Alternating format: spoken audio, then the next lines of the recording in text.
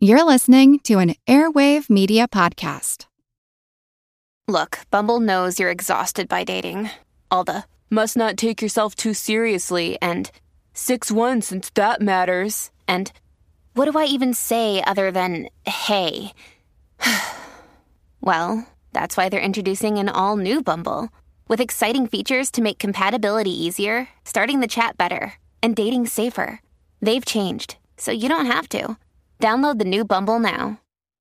This episode is supported by FX's Clipped, the scandalous story of the 2014 Clippers owner's racist remarks captured on tape and heard around the world.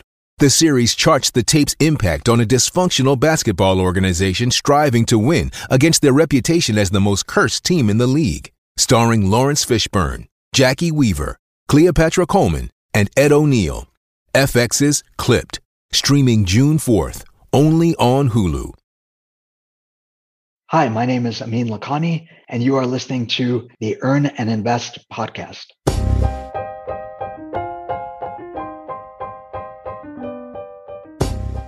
I was born with a disability. We first noticed it when I was in elementary school, in kindergarten. All the other kids were learning how to tie their shoes, and I just couldn't remember the steps. In fact, when we went out to recess, another student would have to wait with me and help me get my shoes on, and then we would have to run out and catch up with everyone else. It got even worse when it came to reading. I struggled and struggled, but as the rest of my peers moved on, I couldn't. At that point, they diagnosed me with a learning disability, and the school provided 2 separate tutors that I would go see throughout the day. In fact, while I was in class and my peers were reading their beginner texts, I was coloring in a coloring book, trying to stay within the lines. Eventually, my mother sent me to an educational specialist who I saw every week from 1st grade to 6th grade. And I finally caught up to my peers, and eventually, in some ways, I even surpassed them. But I often wonder, what if my challenges were physical and not mental? What if they were permanent and not temporary? What if they were obvious to everyone the moment I came through the door? And speaking of challenges, where do you go when you want to learn more about the financial independence community? Well, I go to Fiology.com. That's Fiology.com. There, my friend David Boyer has created a number of resources for anyone who wants to become part of this community. First and foremost is the 52 Fiology lessons. If you sign up for his mailing list, you can receive one every week for a full year. And then there's also the free Fiology workbook. You can download it there on his site, Fiology.com. There are a bunch of other resources, information about Camp Fi, a list of financial independence coaches and podcasts. Really everything you want to know. This is a great place to send someone who is just learning about the financial independence community, but also somewhere where people like me, people who've been in this community for a long time, go back from time to time to learn what's happening and what's new. Check them out at Fiology.com. That's Fiology.com, and become part of our community. Amin Lakhani is the dating coach on wheels. He was born with hereditary motor and sensory neuropathy called Charcot-Marie tooth disorder and has been mostly wheelchair-bound since the age of 15. His struggles with relationships led him to first hire a dating coach and then to become one. He is also the creator and host of a number of virtual singles events for the financial independence community. Amin, welcome to the show. Thanks so much, Doc. Great to be here. It is great to have you. I had you on briefly before to talk about one of those Fi singles events. It was virtual. How did it go? It went great. It was fantastic. We had about 100 people show up, and everyone loved it. They had a great time. Everyone was kind to each other. We had I think we had a total of 400 some interactions between people, a lot of connections. And I'm looking forward to hearing if anything pans out into, something more than that. See if a true love connection was made, huh? Yeah, that would be pretty awesome. I want to jump into your website. I was looking at it yesterday and I noticed that the subtitle says comedian, writer, and disabled antihero. Yeah. Why antihero? It's a good question. I get asked that a lot these days.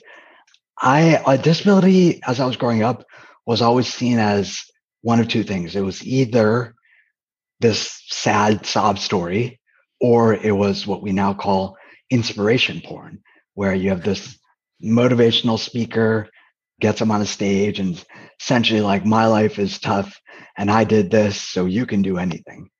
And I wanted to be very not that, as much as people try to push me into that role, because it's just so easy to go, okay, you're not a sob story, so you must be inspirational.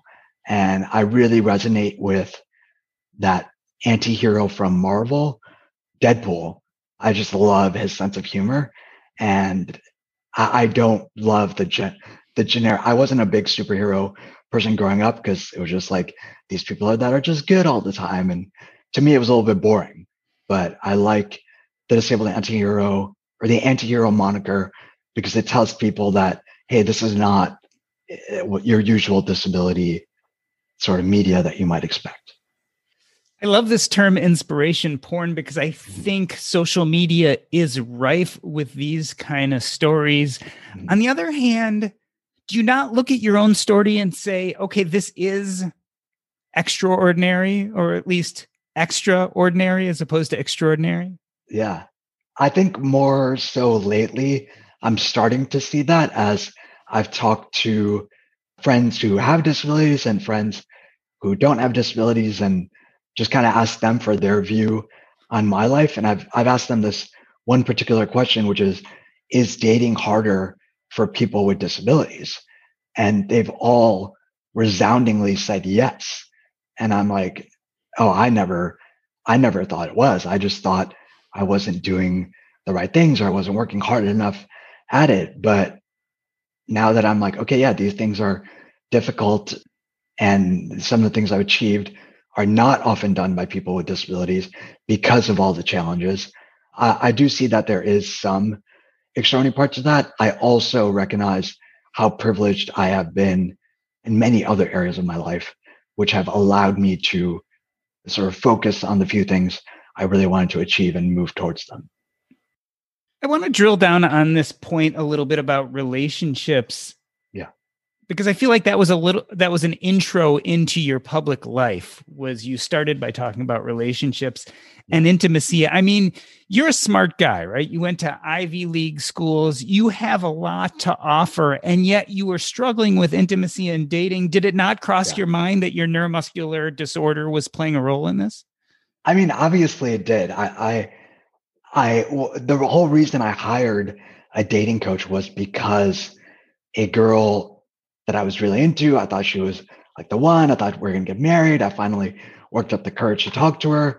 And she said, I don't see myself dating somebody with a disability, or who uses a wheelchair, was the term she used. And of course I thought, well, does this mean every girl is going to think, we're talking very, very heteronormatively, I'm into women. So that was the thought that went through my mind, is everyone going to think that? And so that's why I hired the dating coach, was to try to prove that wrong. There's so many questions that come from this. The first one is, were you crushed? I mean, I could imagine you feeling this closeness to this person and having them say that to you. That would crush me personally, I imagine. Yeah, I think I had two emotions at that time. One was gratitude, strangely, because I just knew, right? I was like, okay, there's nothing I can do here. And I appreciated the honesty, frankly. Like when I tell that story, people, I think of that person, they kind of demonize that person. But I saw that as a gift. I was like, wow, this is really clear. And I know there's nowhere to go from here with this person. So I might as well try something else. And then, I was also very sad and downtrodden and wondering, is this going to be true for everyone. But I think I already had those thoughts through my life because I that was the first person I'd ever asked out. And I'd never, no girl, one girl had shown some interest in me in eighth grade, but I wasn't interested in her. So nothing came of it. But yeah. So you put yourself out there. This girl, in a sense, does you the favor of saying, look, you being in a wheelchair is an issue for me. Right. Why did you think a dating coach would be able to manage and help you with that issue? I mean, that's kind of a special issue. Yeah. I thought a dating coach could help me because I literally tried everything else, right? When I was younger and like first time people started coupling up in, I don't know, fourth or fifth grade, my best friend at the time no longer was sitting with me at lunch. He was sitting with his girlfriend, which I was like, oh, that's cool. Like I'm interested in girls. I'd like a girlfriend, but I had no idea how to do that. And I just assumed, well, no one's interested in me. So I guess that's not going to work. And I can't do all the things the other guys do that make them interesting to the girls. I can't lift, I can't like run super fast. I can't do all these heavy weights and all these things. So I was like, all right, I'm going to focus on being smart because that's what I was good at. I was really good at school. Like maybe that'll be interesting to a girl if she'll like me because maybe I'm not the strongest, but I'll be the smartest. And of course I pursued that strategy. I did really well in school. I was ranked second in my high school class of, I think, 700 kids. And I like you said, I went to an Ivy League university, got 2 degrees, ended up working at Microsoft, right? Like this really sought after job and was doing pretty well financially, but still there was no interest from women. And so I was like, what else do I have to do? And I'd read up on a lot of pickup theory that's kind of prevalent in the online space and tried a bunch of that stuff too. Like they're like, you just have to go up and talk to girls. And I did that and nothing ever materialized beyond a conversation. So I was just at wit's end. I was like, all right, I guess this is something that is beyond my ability to learn. And I need someone to show me the way because I've tried every other way to learn and get better, but nothing seems to be working. So it seems like you grew up telling yourself this story that the physical challenges were going to hamper you in relationships. So you were going to develop an intellectualism. You were going to become the smartest guy in the room. Right. You found out that this didn't get you where you wanted to be. You started dating coaching. I assume that you found some success. Looking back, those stories you told yourself about the physical challenges, were they correct? Was that what was keeping you from intimacy, or were there other things? I think that was part of it because I think it's important to recognize that dating with a disability is more difficult than not. And not to say that as a way to discourage people, but I think it's a way to reconcile with the results that you get. Like if you put in X amount of effort and you don't see as much results as your friends who are able-bodied who put in the same amount of effort, it can be rather discouraging. So I think it's important to recognize that it is harder and that it will take more effort. So as far as what helped me back, so that was part of it, the physical disabilities. And I think the other was not trying. I just didn't try at all. I didn't communicate my interest in a very clear manner. Like I would try to talk to girls or like, hopefully spend more time with them, like on group projects or kind of just do really awkward things instead of just being clear and saying, hey, I'm interested in you. Are you interested? And being comfortable with getting that no. Like so much in life. Yeah. It's amazing how much we protect ourselves from the no to such an extent that we never even put ourselves out there. Were there people in your life who said, oh, simple, just find another disabled person? Yeah, I heard that at various points. And it's not that I'm opposed, but it just felt a little reductive to, oh, like you're only going to be with or you would only be desirable to other people with disabilities. So going to a dating coach is one thing. Another is to go from student to master. Talk to us a little bit about how you went from someone who is using those services to someone who eventually started providing services as a dating coach. Yeah. So I was actually very ashamed of even considering a dating coach. I was ashamed of even reading pickup material because, for one, it's rather sleazy and it's not very, it doesn't necessarily put women in the best light.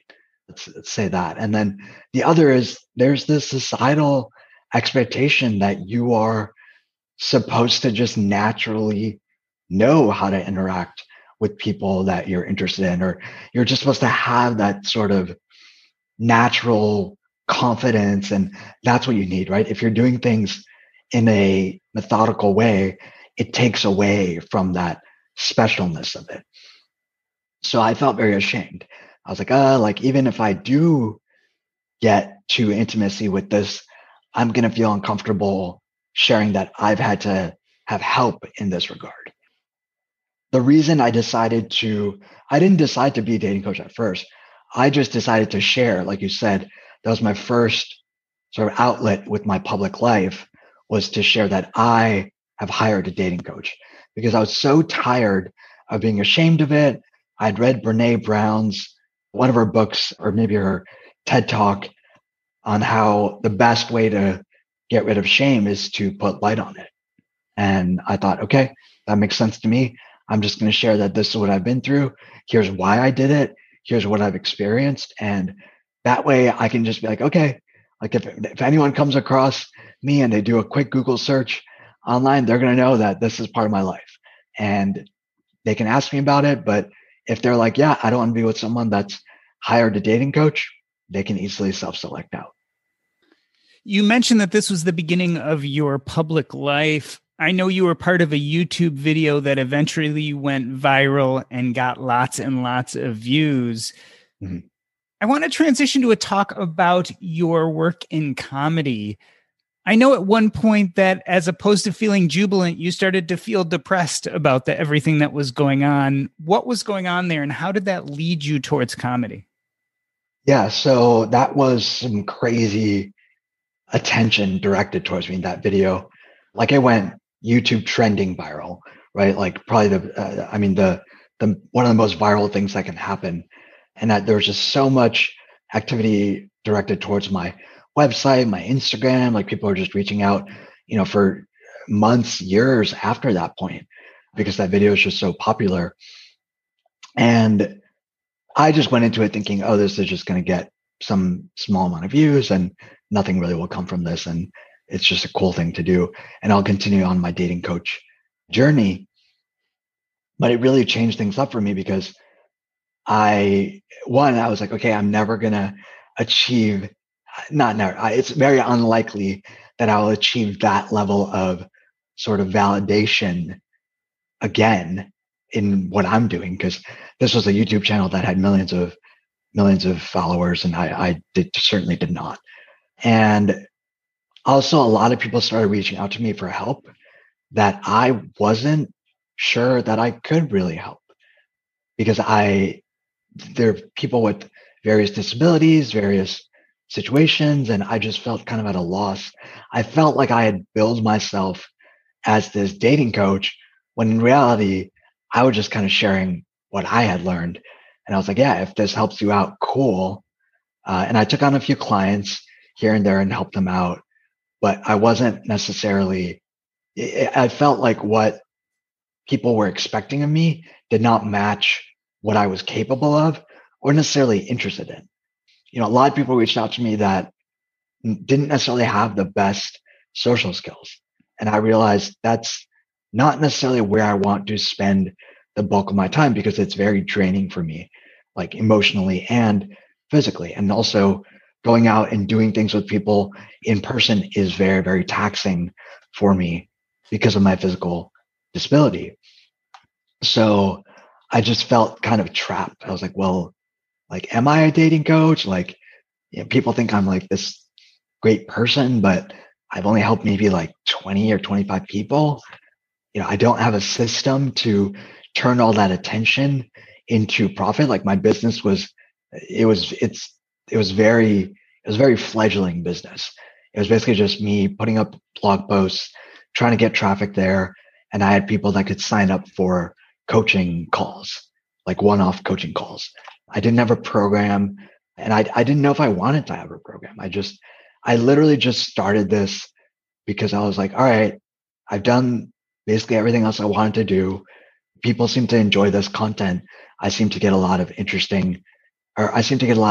attention here. So yeah, people saw me as this person. I didn't know if I was that person. I don't know if I wanted to be that person. I started the dating coaching thinking it would be an interesting talking point. I didn't necessarily think it would be a full-fledged business.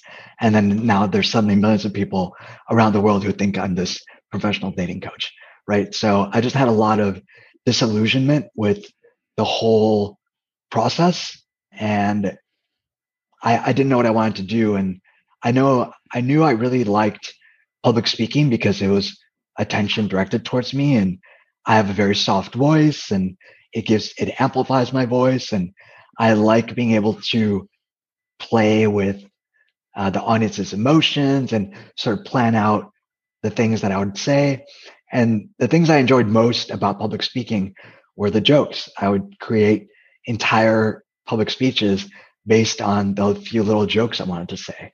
So I was like, why don't I just do that in and of itself? And then I don't have to create this other speech. And I started finding open mics, and I just found that to be a great place to work through a lot of the difficult emotions I was going through, not just with the dating coaching, but also with my physical disability. Because there was also this disconnect, because I was saying, hey, I'm this great dating coach and you should come to me for services. But it wasn't like I had necessarily found some great love of my life or anything. And it wasn't the case that I felt like I had fully solved that problem that I originally got out to solve. So yeah, that's what drew me to comedy, because the pressure felt a lot less. I think people think of comedy as, oh my God, I have to make people laugh. I see it as like, oh, thank God, all I have to do is make people laugh. I don't have to solve their dating life. I don't have to do all these other things. All I can do is just make them laugh. And that I feel like I can do well. And in some ways, comedy seems consistent with that goal, which you summed up with the Brené Brown quote about shining light on vulnerability. You did that by talking about your physical challenges in dating, right? But you could also do that with comedy. Absolutely, yeah. And I think that was what drew me down the whole path. Was I don't think I had that thing in me, which was like, I really want to help people with their dating life. Because I was like, I got enough shit to deal with on my own. I don't know that I can take on the world's dating life, right? Or all the people with disabilities dating life. Like that's a big ask. But I know I can do vulnerability well, and I know I enjoy that. And I know when I go up and tell jokes, I know that at least I'm having a good time. And if other people have a good time, that's gravy on top. But it makes it more sustainable for me to do. Whereas with dating coaching, at times it can feel rather draining. So you start doing open mics. Mm-hmm. One of the first things people notice about you is that you are in a wheelchair. Did the wheelchair become a prop for your comedy? And how did you feel about that? Yeah, I think it's natural for comedians with disabilities to talk about their disability. And what I loved was that it was on my terms. So I could not talk about it for a little while and build up the tension in the room, because everyone is wondering. They're like, when is he going to address it? When is he going to address it? And then get that bigger laugh at the end, kind of, because I would, if I could say something at the end of like, oh, like, I know you've been thinking this the whole time, that just naturally results in that big laughter, because people are like, oh, thank God, like he finally addressed it. But yeah, of course, it's going to be something I work through. And I like that it doesn't have to be the only thing I talk about. Like a lot of my comedy ended up being just it started with disability, but it ended up being about like family or dating or whatever it was. I find that really ironic that tension that's always probably in the room when you're meeting new people is, hey, I'm a guy in a wheelchair, actually became fodder for the comedic act, that you could play with that tension, you could anticipate it and build it up. Whereas I imagine in real life, it's really flippin' annoying. Yeah, I think it can be annoying at times. I think honestly, I don't feel it so much or experience it as much as other people with disabilities. Cause one, I've become so, I've done so much practice with my dating coach and on my own of just immediately addressing it when I meet people, that it's no longer something I necessarily think about, because I live with a disability, right? So like when I meet somebody new, I don't necessarily see myself from their eyes. I see them from my eyes. So I don't live my life thinking like I have a disability, I have a disability, I have a disability. Like you grow accustomed to it. So I've done a lot of that work and gotten a lot of people very comfortable with it. And I know I have that tool if I really need to, like if I detect someone's being a little odd, but also if someone's being a bit odd, I already kind of know that I'm probably not going to connect with them super well, because like I'm maybe the first person they're meeting with the disability, or like they're just kind of weird about it. And the other thing is maybe aside from my comedy, I present as a very intelligent, kind of proper speaking person. So I think that automatically people tell me that when they meet me, they immediately know that I'm very smart. And I don't know if that comes across to everyone.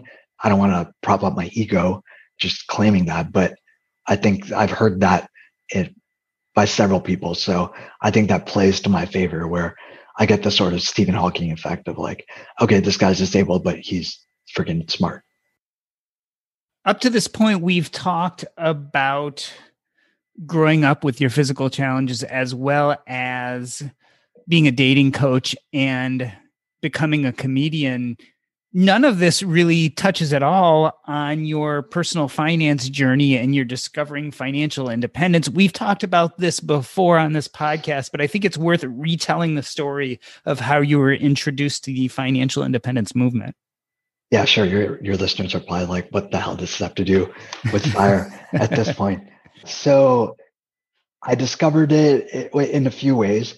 One, I was raised by immigrant parents who came here from Pakistan, and they grew up in pretty, pretty, I don't know how to like level it, but they grew up in poverty. Both of their fathers passed away when they were young. They were raised by single mothers in Pakistan, where women did not have a lot of opportunities back then, certainly. And they came here as immigrants, and they had me. And disability in Pakistan is pretty much a curse. You don't have a lot of great prospects, at least around the time I was born, which was just a year before the ADA. Like even at the time I was born in the US, disability was not very, it was very, people were put into these like dilapidated homes and all that, even in the US, far back as the 80s, I think. Yeah. So they were always very frugal. So long story short, they were always very frugal. They came here and they didn't have a lot to their name, always raised me with very frugal values, and said, you know what, you're going to have to work extra hard because you have this disability. You have to find other means to provide for yourself, because you can't just go, get a random job at like a fast food restaurant or something to make ends meet. That's just not going to be in your future. So you have to study extra hard to make sure that you can support yourself. And so they raised me with that value of like, you're going to have to earn a lot and don't spend frivolously. Don't spend on things you don't need. So that was always kind of my philosophy. And then, but they don't really believe in investing. They do believe in investing more so in business and real estate, but not in the market.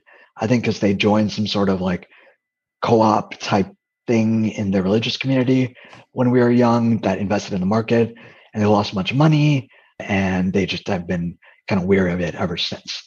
So That was what I knew going into my career. Like I always knew that the reason I wanted to go to college, the reason I wanted to get 2 degrees in 4 years was because I wanted to set myself up to get a good paying job and secure my financial future. That was always the goal. It was never like people are like, oh, I went to this college because like I love the town and like it was like it felt really good. I felt a great vibe on campus. I was like, nope, this is the best education I could get for the money. I actually didn't really like Philadelphia, but I grinded through it for 4 years because that program was just very unique. It was a dual degree program for engineering and business. And I was like, okay, if I do this, it's really going to set me apart and give me a unique advantage for, the rest of my life. And I don't want to do school again. I don't want to spend money on grad school. So let me do the best I can in these 4 years. And it worked. Like I got internships at big tech companies and all that. I think the generation piece or the saving piece was really good and like working to get a good job. And I signed up for the 401k, invested in some like target date fund when which was available to me for like my target retirement date. And I think the expense ratio was like 0.55 or something. And the underlying funds had some pretty exorbitant expense ratios. And then I was at somebody's house for dinner. This woman came through the door and I was just kind of blown away by her. I was just kind of struck by her. And we started chatting and she was much older than I. And she asked me like, do you do any, and we started chatting about what I do for work and all that. And she asked, what do you do any investing? And I was like, no, like, why would I invest? Like, I'm going to be the CEO of Microsoft, right? I have no reason to invest in anything. I'm just going to keep making more and more money. And we exchanged numbers. And the first thing I messaged her about was I was like, hey, it was nice to meet you. Like her name, the day trader. Like I joked with her that she was the day trader. And I think she took that kind of, because she was deep into the I don't know about the fire community, but definitely investing for retirement. And we ended up dating and she kind of forced me to read some books about retirement investing and watch some videos. And that's how I learned about investing in the market.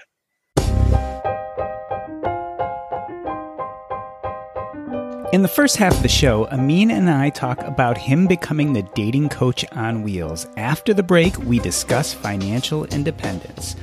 But first, this episode is brought to you by Range Rover Sport. Range Rover Sport leads by example. With a visceral, uncompromising, and dramatic feel, this car helps you rise to the occasion. How does it do that? Range Rover Sport has powerful on-road performance and commanding all-terrain capability by combining assertiveness with signature Range Rover refinement. This is the car that redefines sporting luxury. The new Range Rover Sport features advanced cabin technologies such as active noise cancellation and cabin air purification, purposeful cockpit-like driving position, and award-winning Pivi Pro infotainment is at the heart of the experience and provides intuitive control of the vehicle systems. Design your Range Rover Sport at LandRoverUSA.com. Once again, explore and build your Range Rover Sport at LandRoverUSA.com. That's LandRoverUSA.com. Wish you were in early on some of the best performing IPOs of 2019 and 2020? Our Crowd investors were, and now you can join them in what's next. With Our Crowd, accredited investors have access to invest directly, easily, and most importantly, early. Our Crowd investors have benefited from Our Crowd companies IPOing like Beyond Meat or being bought by companies like Nike, Intel, Microsoft, and Oracle. Right now, you can join Our Crowd's investment in Beyond XR, a platform that's enabling the world's leading brands to attract customers with the future of virtual shopping journeys. Beyond XR's 3D technology is transforming the way brands do business in the $4 trillion e-commerce market. You can get in early on Beyond XR and other unique opportunities at ourcrowd.com/EAI. The Our Crowd account is free. Just go to ourcrowd.com/EAI. So this was your entry into the financial independence community. Yeah. I'm interested to talk to you about your original thoughts. So you describe in your early childhood a very open relationship with your parents where they said, okay, you have this physical disability. Right. You need to get your ducks in order early, right? You've got to build the skill set. You've got to be able to get a high paying job. You really have to support yourself.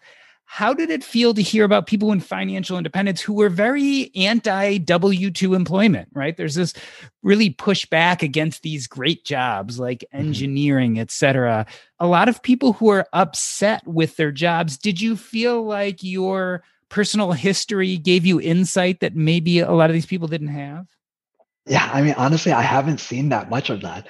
My view of the FIRE community is just like whatever way works, right? There's some people that are extremely frugal, and that's how they get to FIRE. Like they have a maybe moderate paying job, but they just really save a lot. And there's other people who have really well paying jobs, and there's like fat FIRE, right? Like they want to live a more generous lifestyle. So I've always seen it as whatever works for you. And whenever people are adamant about one way or the other, I always just go back to my understanding of the movement, which is that it's based on your values, right? It's entirely personalized and customized to each person within the movement. So for some person to say you should or shouldn't do something, it doesn't really even make sense. Did you feel as you entered this community that there were a lot of people like you? We don't really talk about disability a lot in the financial independence community. I don't think there's a lot of people like me. I haven't come across many. There is a Facebook group for people with chronic illnesses that I've checked out a little bit, but it's rather small. And interestingly, the Choose FI podcast has a Facebook group that they sponsor called for parents of children with disabilities, which I feel like is a kind of remnant of some ableism of like, oh, you could only be a child that has a disability, and you can't be someone that would want to take care of yourself in that way. So while I do feel like I don't have a lot of similarity to other people in the community in that regard, I have seen a few accounts of like, I think there's one I've seen, there's Disabled Girl on Fire on Instagram who talks about it a little bit. I have seen a lot of questions that I also think about, like people think a lot about healthcare once they leave their job. People think a lot about long-term care insurance. People think a lot about what happens if I get injured and how am I going to pay for this and all that. So I think the difference is that I'm actively dealing with that, whereas for most people, it's just like this fear that they hope never materializes. Let's talk a little bit about ableism and financial independence. There are fringe parts, what I maybe would call fringe parts of the movement, or maybe more extreme parts of the movement, which are very big on things like, oh, you shouldn't own a car. You should ride your bike everywhere, right? Yeah. Or you should walk everywhere. Or if I need work done around my house, I should just build that deck myself. Right. Have you felt like there is some ableism in this community? I don't think it's intentional, but yeah, I mean, at times I do wonder, I'm like, do I relate to these people that want to live in like, like the hole in the walls, want to travel all around the world all the time and like build all their stuff themselves? Am I sort of looking in the wrong community for connection? But I think it's just that they don't have, that's just their worldview, right? There are not a lot of people with disabilities talking about FIRE or financial stuff in general, because it's very difficult. And the way the state programs work is they kind of keep you in poverty. Like if you want, essentially you have to choose between healthcare or poverty at certain levels. So we've talked about dating from a disability standpoint, but now we're discussing financial independence. You have run a number of events for virtual speed dating. How is dating different for people in the financial independence community? Sure. So the quick backstory to that is I started by just hosting game nights in the Singles in Pursuit of Financial Independence Facebook group. And then some people met up through that. Like one couple met each other through one of those events I hosted. And that was really cool. So I was like, all right, maybe we can make this happen more. Also, it's a little bit awkward, I think, to ask somebody like, hey, can we talk privately for a few minutes on one of those game nights? So I was like, well, maybe people will just want to pay a little bit to not have to go through that discomfort, and they'll just get a couple minutes with each person, and then you can connect or not connect. And it's only 3 minutes, right? It's not a big investment on each person's part. But I think dating is different for people in the fire community because we're also cognizant of our finances, and we know that finances are one of the biggest points of friction in relationships. So not only are we looking for alignment on, attraction, interests, maybe life stage, we're also looking for alignment on finances. And even within fire, there's a lot of different options, right? So I think it's just challenging. There's so often in that Singles in Pursuit of Financial Independence Facebook group, there's often threads of like, hey, I met this really great person and we connect on all these levels, but they seem to have a bunch of debt and they're not doing anything about it. Or they have like a couple of cars and or they have this really expensive other hobby or whatever. And it's tough because we do want to connect. We want that closeness. We want that intimacy. We want where like all these other people are, right? Like these couples that can stack tax benefits. And, the common joke is we see this meme all the time in the group too of can we be in love, or does somebody want to be in love so we can split rent, right? And that I think is a big draw for people. We see the benefit of combining finances with someone, but we're also so scared to do that because we know it's like leverage essentially, right? Like leverage basically amplifies your gains and your losses, and your partner, as I'm sure you know, right, Doc, is the one of the biggest determinants of your financial life. So we're very cautious in who we choose, I think. So, I mean, these are strange times, as we know. We are hopefully on the cusp of coming out of this COVID pandemic. There was a recession that is slow to recover. Mm-hmm. Tell me about the different communities you're involved in and how you feel like this pandemic has affected them. I can think of several.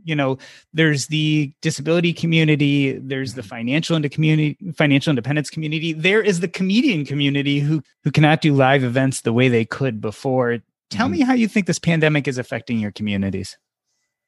That's a great question because as a quick sidebar, when I felt that great sense of depression, I found this talk by this UK-based researcher named Johan Hari. And I think the title of his talk was why, I forget what it was about, but it's something about depression and anxiety. And his basic premise was that medication is not necessarily the antidote to depression and anxiety. It's community. It's feeling like you're part of something, part of a community, essentially. And so I really took that to heart and started building up my own communities. I built up my own open mic. I started having friends over for game nights pretty much every week, just planning things, right? I was always the planner. I was like, I need community. I don't see any that are available to me, so I'm just going to create my own. So yeah, the comedian community has been really impacted because comedy tends to draw people with mental health challenges just because it's a great release for that sort of thing. And sometimes people mistake it for actively working on their mental health issues. So I think that community has been impacted a lot where people are just really distraught that they can't go out and do this thing that they love, right? There's virtual comedy, but it's just not the same. What other community? The disability community, I think, is kind of feeling a little hubris, or all right, like we told employers for the longest time that let us work from home, like we can do the same amount of work. We just don't have to be at the office. And they're like, nope, you can't do that. But now everyone's working from home. So I think the disability community has definitely been impacted by the pandemic, of course, because of the medical concerns we have. But I think there is some hope that once things return to maybe a sense of normalcy, that there will be more acceptance for work from home for people who, because transportation is one of the biggest challenges for people with disabilities. I was fortunate enough in the past to have a car, be able to drive it, but that's not the case anymore. And I feel very restricted in my mobility. And that's definitely challenging. As far as the fire community, I mean, people that love to travel are obviously like hurting because they're locked down, they can't travel as much. But in another way, I never was really involved in the fire community before the pandemic. I actually found it around April when I was just like, oh my God, I need a place to talk to people about things, or I need a place to feel that sense of community. And then I started that game night, and it's been going strong since I think late May or June.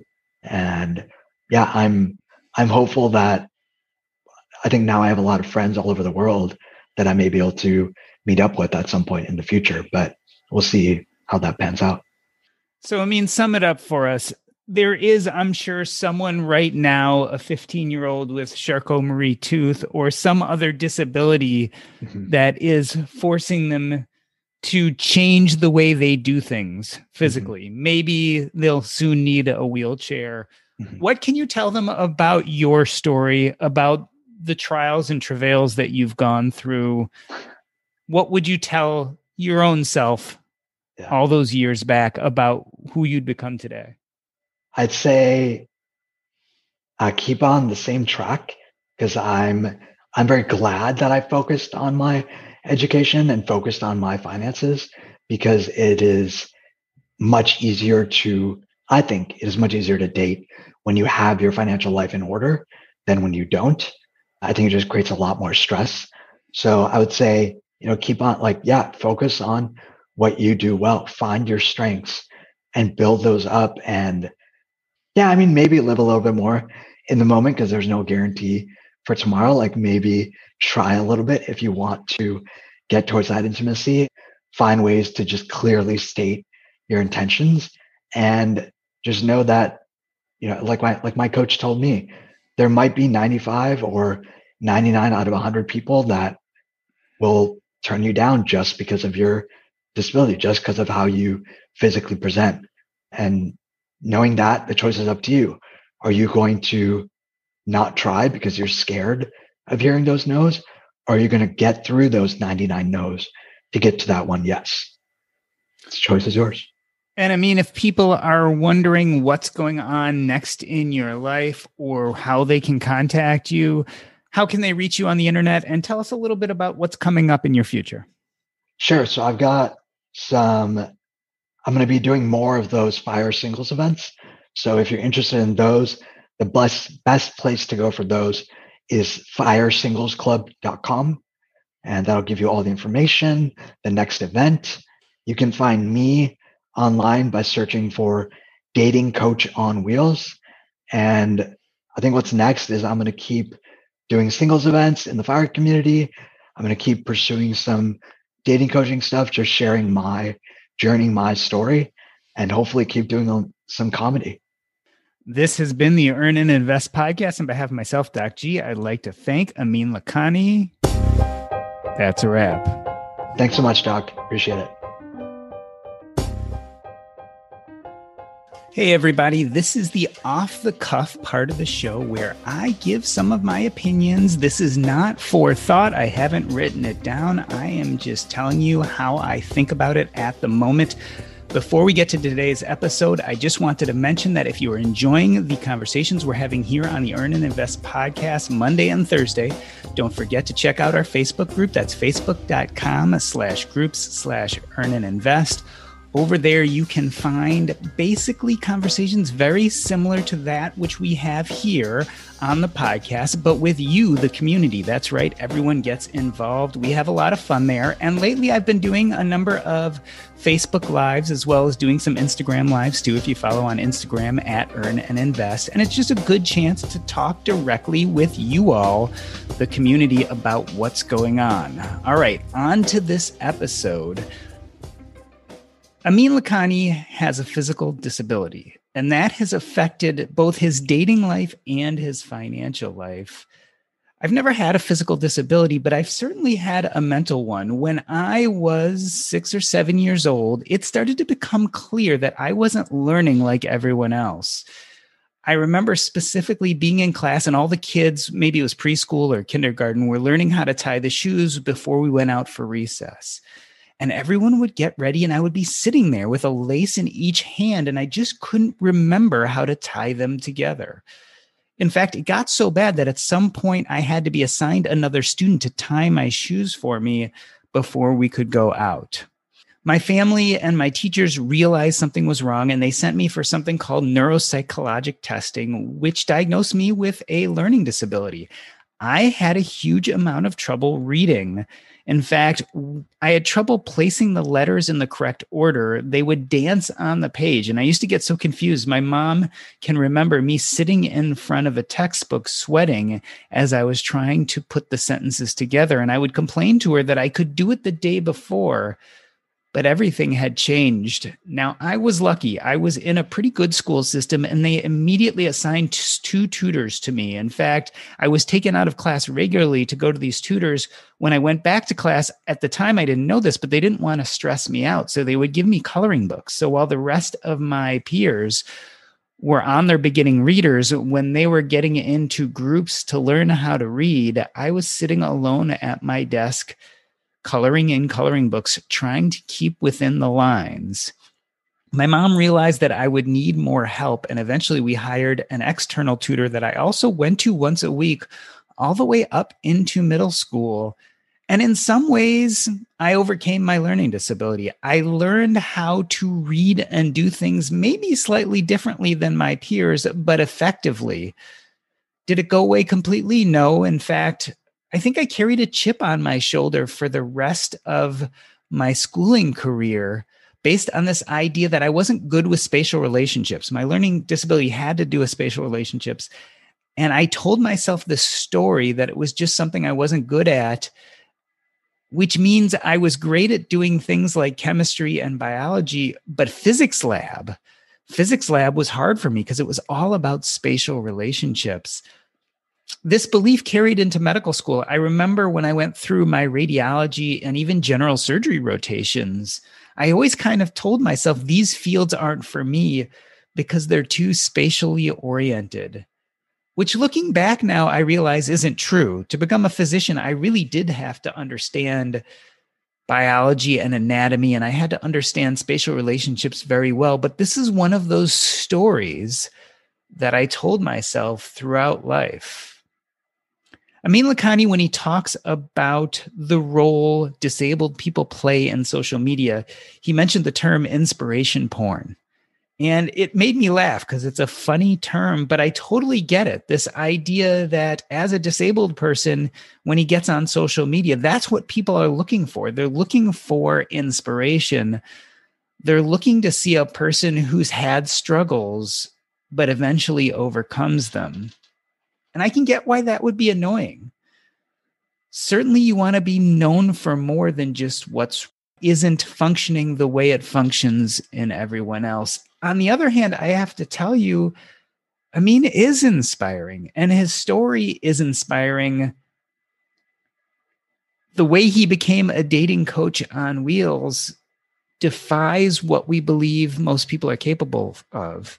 Even in a sense, the way I overcame my learning disability defies some of what we come to expect as normal. So I think we have to be careful, but I also do think it's worthwhile celebrating these trials and tribulations, especially when it comes to that mindset. Because you see, for me, the learning disability I had really changed my mindset. It told me that I couldn't do things. I couldn't be a general surgeon or a radiologist. I couldn't do well in my physics lab. And I think for Amin, maybe his disability made him feel like he couldn't be successful at dating. And it was only after he got a dating coach himself did he realize that, yes, it is certainly harder. There's no question about it. But also there was a mindset piece which he had to get over. So that's where I want to meet you today. All of you listening to the Earn and Invest podcast, I don't know where you are. I don't know if you have physical or mental disabilities. I don't know if you were born to a poor family or in a third world country, or what you have facing you. And I don't even want to say that I know anything about solving that. But what I can say is, for whatever bit of that is that mental piece, that mindset piece, there are amazing people out there who've utilized mindset to at least move forward and get closer to their goals. And I think that's all we can ask for. How do we get closer to our goals given what we have, given our life circumstances, which sometimes are not changeable? How can we develop the best mindset to go where we want to go? After all, that's all we can really ask for, isn't it? So, how'd it feel? Did you feel like we had a good, productive conversation? Yeah, I guess you're a very intense interviewer. It's very like pointed and direct and like straight. And I felt this way last time too, where I was like, oh man, like doctors, like it's just like one after the other. Like he studies you. I feel like you're like surgically incising me. Not in a bad way, but just like, I'm like, it's just, maybe it's that medical training or something. I was like, all right, I'm going to listen to a bunch of his podcasts and like get to know something about him so I can ask something about him, but never. I overwhelmed you. Yeah. You weren't able to. The reason why I do that actually is because I really do believe everyone has, or at least the people who I try to get on this podcast are people who really have an amazing story to tell. So I try to surgically find those questions that will get you to open up and tell like the cool parts of your story. And sometimes I'm more successful, sometimes I'm less successful, but that's kind of why I'm very directed, because like I feel like we have this limited amount of time to get the most best awesome part of you. And like that's what I want everyone to hear. Like I want everyone to hear like just the most amazing part of who you are. So I'm very careful, I think, in trying to say, okay, how can I pick, because if you think about it, in any podcast, it's going to be your voice that's 95 to 97% of what's recorded. So I've got about 2 to 3% of the time to say something that draws out in you your best. And so I think, I'm very kind of intense about some of it because I want to make sure that I ask the right questions so that you can kind of fly, so to speak. Yeah, I appreciate that. Thank you. It's very complimentary. And it's been nice to listen to some other episodes and get little tidbits about you. Like I think you sprinkle them in the beginning with that intro and the afterwards too. And it's been nice to get to know you a little more through that. Yeah, so in fact, go ahead. Go ahead and you finish, and I'll go. You've got like a listener, right? Like I had not heard the podcast before, and you were nice enough to let me pitch the singles event last time, and then you grilled me, so I was like, all right, I got to be better prepared next time. No, you were prepared well last time. That's one thing that I've worked on over the last year specifically is adding more me without taking away from the guests and the subjects. It's like, how do you add yourself in there? Yeah. Because ultimately people come back for the host. Right. Most people hear about a podcast because of one guest or another. Right. But if they're going to stay long-term, it's going to be most likely the host. So like how to add yourself in, but always do it quietly in the background. So you're kind of creating this long-term story, but then allowing the people you have on to shine. And I think your story is people celebrate you for the things in your life that go wrong. What I enjoy about your story is everything you did because of it and not because it went wrong. Right. So what I enjoy about your story is you said, hey, I can't seem to put it together. I'm going to get a dating coach. Yeah. And to me, that takes a lot of balls to do that. Like for anyone, that takes a huge amount of balls. And then to take those lessons you learned and package them and start helping other people, I think is cool. And then for you to do exactly that, say, well, I'm going to talk about my vulnerability here. I'm going to shine a light on it when it comes to my disability. And then take it a step further and say, you know what, I'm going to do comedy, which is like the most vulnerable thing you can do, right? You talk to comedian after comedian after comedian. I mean, it's hard, right? To get in front of a group of people and put yourself out there and bomb, because almost everyone who does comedy bombs often. Oh yeah, for sure. Right. So that's what I saw in your story that I thought was just so interesting. The financial independence stuff is more on the side. Like, that's cool. And that's on the side. But more interesting to me is the dating events or the comedy, or how you've decided, what lens you've decided to look at your life in. It feels really good to be productive, but a lot of the time it's easier said than done, especially when you need to make time to learn about productivity so you can actually, be productive. But you can start your morning off right and be ready to get stuff done in just a few minutes with the Inc. Productivity Tip of the Day podcast. New episodes drop every weekday, so listen and subscribe to Inc. Productivity Tip of the Day wherever you get your podcasts. That's Inc. Productivity Tip of the Day wherever you get your podcasts. You care about your money. Of course you do. So why aren't you listening to SoFi Daily? This podcast will keep you updated on the latest news in the stock market and how it could impact your financial life. Stay on top of what's happening. Listen to SoFi Daily wherever you get your podcasts. That's SoFi Daily wherever you get your podcasts.